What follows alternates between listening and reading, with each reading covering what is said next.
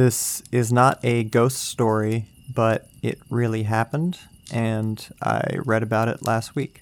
So there's this guy, David. He's 41, he's getting a divorce, and moves back in with his parents in Michigan for a year. He goes off on his own again, he moves to Indiana, but he leaves behind his porn collection.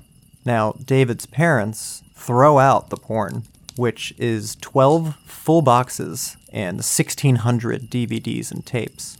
David's father tells him, "I did you a big favor by getting rid of all this stuff."